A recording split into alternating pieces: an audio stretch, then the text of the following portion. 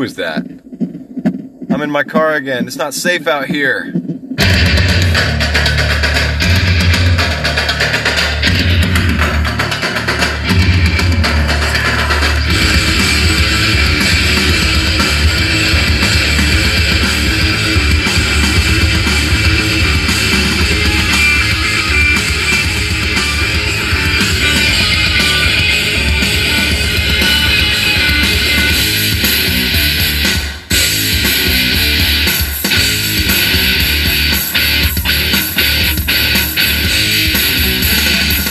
What's up, guys? What's up, everybody? It's been a long layover. Got a long delay since our last podcast, and I am here in Quarantine City, Murrieta, California, in my Honda Civic, my beautiful 2012 plush interior, 100,000 mile Honda Civic, bringing you a quarantine edition of the Pinball and Cool Stuff podcast. Thank you for joining me. It has been a huge layover and a huge lag period on the podcast. And why is that? Well, I'll tell you one of the biggest reasons is because I have not been going to the gym. The gym's shut down. The world is shut down. And as you know, I like to podcast right before my gym session just to get my, I have some moments in my car to handle that and to organize my thoughts outside of my home. And without the commute, and without the gym, because work shut down, I don't have any sort of time to be in the car, really. So now today I told my wife I was going to the bank and I'm escaping the home, the house of madness with my two children, to run out here and give you some of my awesome podcasts for your consumption. And you know, we lost a lot of podcasts in the past 6 months, as you all know. And we're going to lose something else. This is big news, I guess. I don't know if anybody knows this, but Ken Cromwell is leaving the Flippin' Out Stream team. He and Steve Beatty were doing that stream, and he did the podcast with Bill Webb before, Special When Lit. Now, Ken Cromwell got a job with Jersey Jack, and he's moving on. So, Flippin' Out Pinball streaming is now without Ken Cromwell. I don't know what they're going to do. I'm assuming they'll get Dennis Kriesel on there, because he's kind of the right-hand man. So there's like 8 million things on the agenda today, everybody. And once again, thank you for joining me and being patient and waiting for this podcast to come out. I hope I didn't bother anybody by taking such a long break. But I'm here to tell you it's going to be worth your wait. Today is chock full of all the notes I've been gathering for the past 30 days, maybe even 40 days. And what I know is there's not a whole lot going on, but there's still some really interesting things to talk about. Let me just say this. So, I like to call out podcasters and try to understand what they're saying and why they're saying it. And I'm going specifically about Kaneda's review of Rick and Morty. Now, as you guys know, Kaneda bought a Rick and Morty. He's in line with number 50. He's an excellent podcaster. You know I respect him. I think he's fantastic. But he has a terrible double standard. So Kaneda buys the game. He goes and plays it at Jack Bar, one of the first on-location games available to play, right? He notices, and you'll hear in his podcast, this was a couple weeks ago, that the geometry is not right on the game and it doesn't shoot well at all. Okay, that's the upper flipper portion. So the geometry is not correct. He says this should have never made it past the factory out of inspection. They should have noticed it. They should have fixed it. He said it's basically, 20 to 30 games, he might have hit that upper shot one time. Everything else on the game was okay. So we have a game which shoots well, except for one incredibly vital and fun shot that you need to make, which you cannot make. So the game has a flaw. He spouts off about it. He's very upset about it, I suppose you could say. But his review is otherwise stellar, right? So, and I'm saying this from the idea of a pinball player's perspective, saying if the game doesn't shoot well, if there are 2 or 3 shots that don't really work, then the game's not a good shooter. So that's my opinion. And if the game is that way, then that's my opinion after I can get a chance to play it. But I understand that everything else in the game is wonderful. Rick and Morty is going to be fun.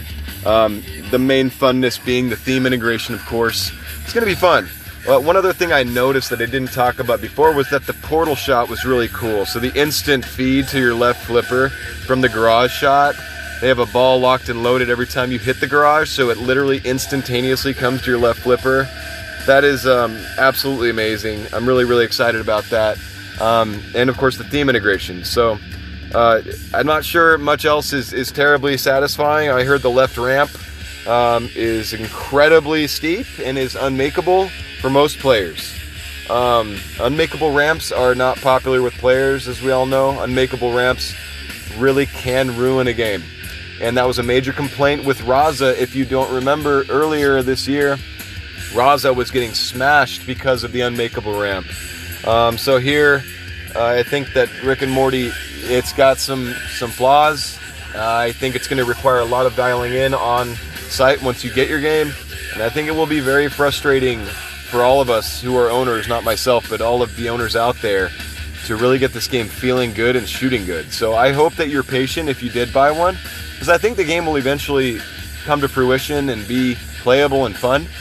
It'll be funny and interesting anyway, even without playability. But yeah, it kind of cured my fear of missing out, to be honest with you, to hear that from Kaneda.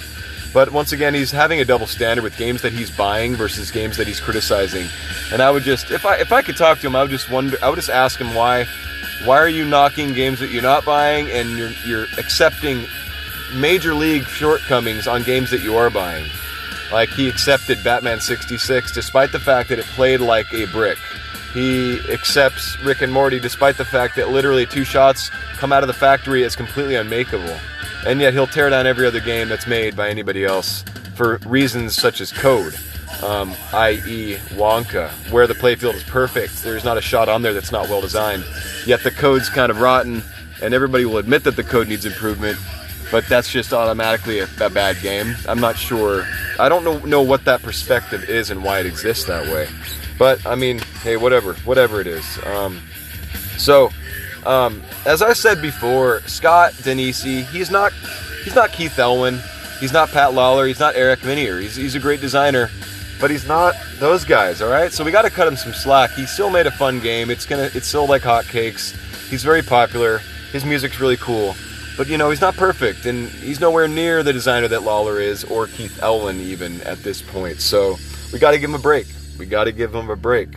So last time we had a podcast, we talked about Hot Wheels, and I had identified that I believe the main contingent for this game to sell any units will be the price. Because as we know, people buy Stern Pros because it's the cheapest pinball out there, and lo and behold, it's $6,300. Probably going to ship it for $5,900 if you keep your ear to the ground and really press your distributor. So Hot Wheels has redeemed itself as an acceptable, maybe buyable game, because at $7,000 that's not even close to a value game. But at $6,000 I'd say you're getting real close to value there. So I think in the interest of sales and accepting a scant playfield, people are going to buy that game. I think car enthusiasts and Hot Wheels fans the world over will buy, and I think they'll sell a ton of them. But I'm just very happy to confirm that the game's going to be $6,000 to $6,300, because then they will be found out in the wild, and then we will be able to play an American pinball game finally. I've heard many bad things about Oktoberfest. I have not played it yet, but my buddy Pete had mentioned that he played quite a bit of it, and pretty much everybody who buys one is selling theirs at this point, just a few months after their purchase. So that's a real bummer. I was really looking forward to playing it. I still will. I'm kind of bummed to hear from some of the more prominent players that it's not very good. So what else? All right, so my buddy Pete is doing a Space Shuttle restore. He's doing a hard top, and if you don't know what that is and you're into pinball, you should go look it up. So hard tops is when you strip the playfield topside, you sand it down completely, and then you apply a hard top playfield layer. Okay, so it's identical, perfect playfield. It's literally a thick decal that's very rigid, and you stick it on the existing playfield, right? So, really fantastic idea. I'd never heard of it until recently, and my buddy Pete is making a gorgeous space shuttle. So Pete, if you're listening, great job. I really can't wait to play it, but he's sending us pictures, and it looks absolutely breathtaking. If you have any sort of pinball know-how and you have a playfield that needs some love, and you don't want to swap the entire playfield, bottom and top side, you just go for the top side on this one. Rip the top side off, sand it down nice, glue the thing down, and then reapply the top side elements, and that's it. So hardtops, they're gaining popularity. I really hope to see some more games with them around. I know that the Museum of Pinball has one or two, and yeah, so we'll see what happens with that. I don't know about you, but I'm getting really sick and tired of wearing masks around the world. I'm not used to it. I feel like I'm going to rob a bank when I wear a mask. I feel like people are looking at me suspiciously or something, and I just hate it, man. So I hope you guys are doing well with this quarantine. I myself am playing tons of pinball. I am focusing on Iron Maiden, Roadshow, and Wonka. Playing a little bit of Woz, but not quite as much. What else do we got? Oh, did you guys catch the Dead Flip stream? 19 players playing Iron Maiden that were all streaming together on like a Zoom call. It was really fun. Lots of great players on there. Escher Lefkoff was there. What's his name? Not Carl. Carl wasn't on there. But it was a really interesting stream. Go catch Dead Flip's Iron Maiden 19-player tournament deal that he did. Really fun to watch. Also recently, Carl D'Angelo has been kicking a lot of butt on Big Buck Hunter. He is a fun stream to watch, as you know. He even records his attempts at the wizard mode. So he has, every attempt is obviously streamed, and he counts them up. I think he was up to like 300 attempts last time I watched without reaching the wizard mode on that game. And that, what does that tell you?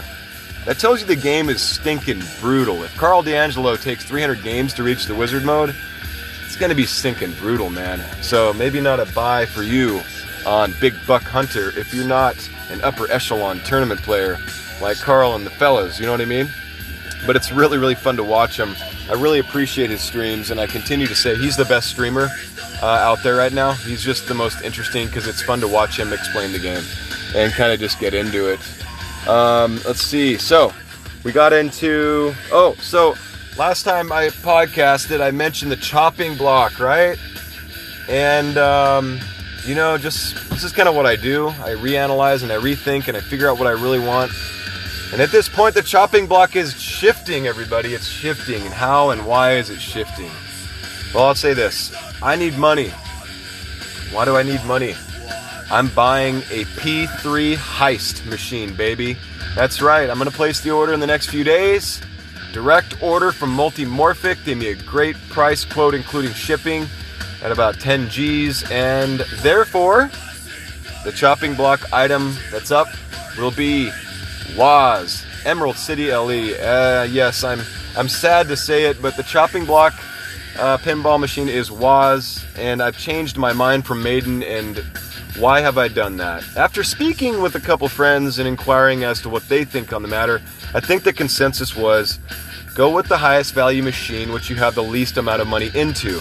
And my total investment into this game, my Woz, is about $7,400. So I can almost get that back probably in a sell, and I wouldn't lose much, and then I just kind of flip the money over. So that was the basis for it. And you know, I did mention that these JJPs are exceptional works of art, and they're a lot of fun. I still agree with that.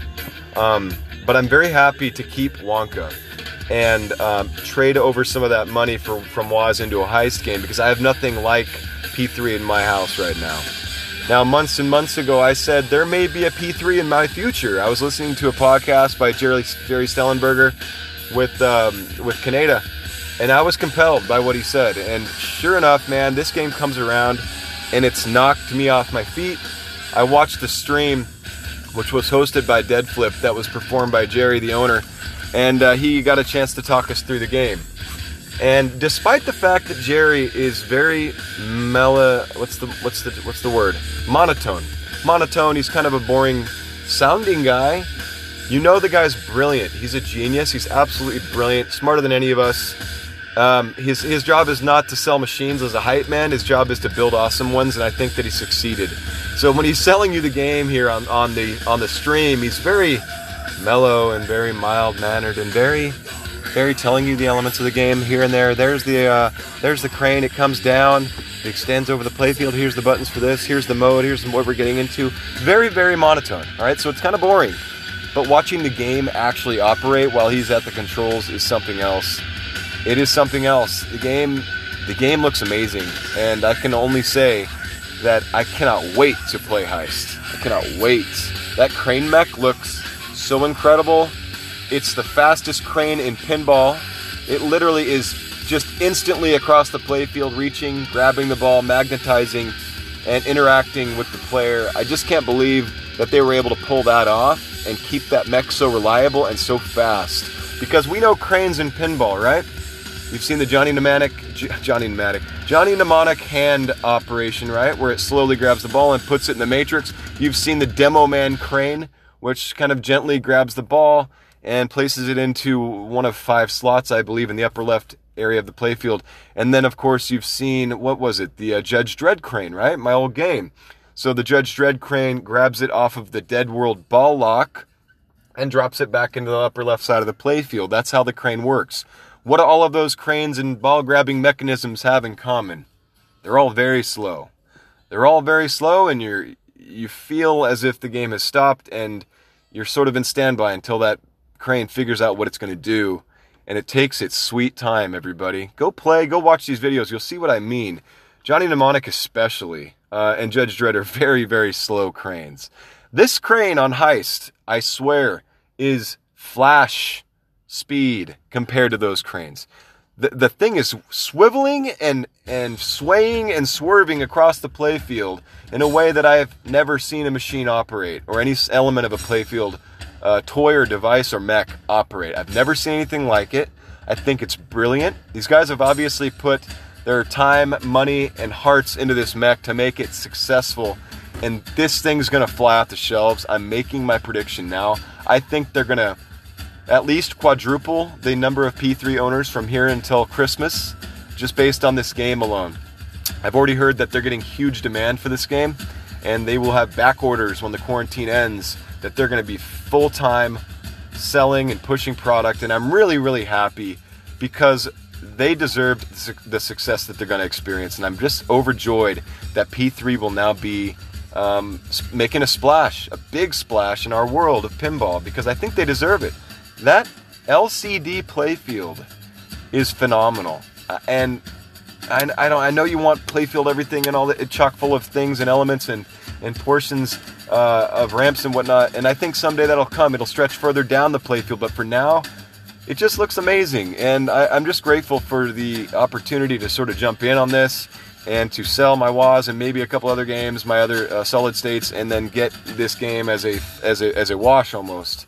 So it's exciting. One other player who convinced me months ago, it may have been about a year ago, was Jason Fowler. He did a video review on his YouTube channel. He was Slap Save Pinball Podcast, which is now defunct, of course, and he reviewed it very glowingly. And he had Lexi Lightspeed, which in my opinion is a far inferior game to Heist.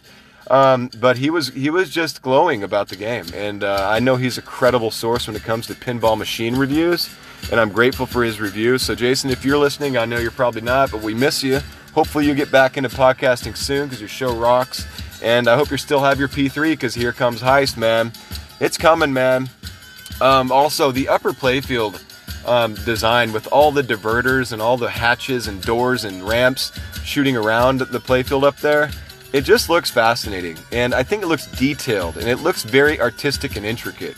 These guys put a lot of work into making the cityscape beautiful in that game, and they succeeded. Go check it out. It's full RGB lit. It's got a really just a ton of neat effects. But just the feeling of being in the city when you play this game is something that is tangible, even watching it on Twitch, right? So imagine if it was right in front of you. That is going to be fun, everybody. I'll keep you posted. Hopefully in the next 24 hours I'll be putting down an order and then transferring some money.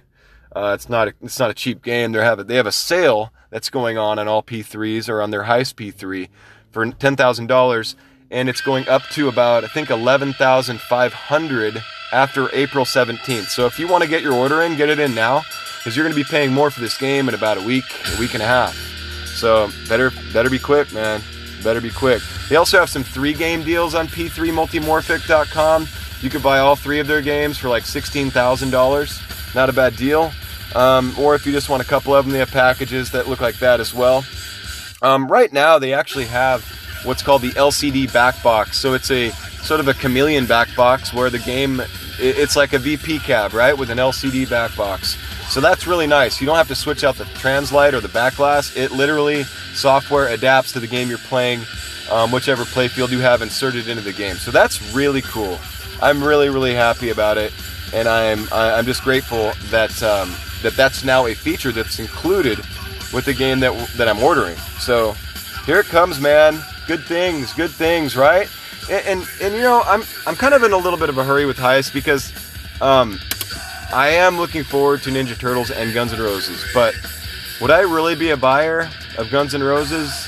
I mean, maybe in a year when the used machines come up, but I don't like the theme enough to really be compelled to buy it immediately anyway. So I figured that's kind of a pass. Ninja Turtles, I feel the same way about. I like the show, I like the theme, but it's not like Wonka, it's not like Maiden, where I said, man, that's kind of a thing I need. I need to have that theme. It's beautiful, it's fun, and it just feels good to own, to have that game in my garage. So yeah, we'll see what happens, but very much looking forward to it. I hope Jerry Stellenberg has some more streams that we can watch, gives us a little bit more insight.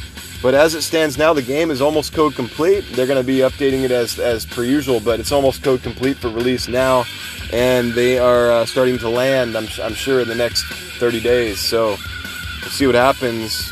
Very, very exciting time. This spring and summer is going to be really, really fun. And I just can't wait till the quarantine's over, everybody. I hope you're all safe. I hope you're all taking care of your families and yourselves. Make sure to get some home workouts in, guys. I've been working out in my garage and running around the neighborhood quite a bit. So I'm grateful to still be healthy and to still be able to be mobile and to take care of some business. I'm grateful to be working. I'm grateful that my kids are healthy and my wife is healthy. And I hope you all are the same, and I hope you agree. It's okay. Everything's going to be all right. Everybody just hold your breath for a little bit, and then we can peek our heads out a little while. God bless you all. Thanks for listening. I'll catch up with you very, very soon.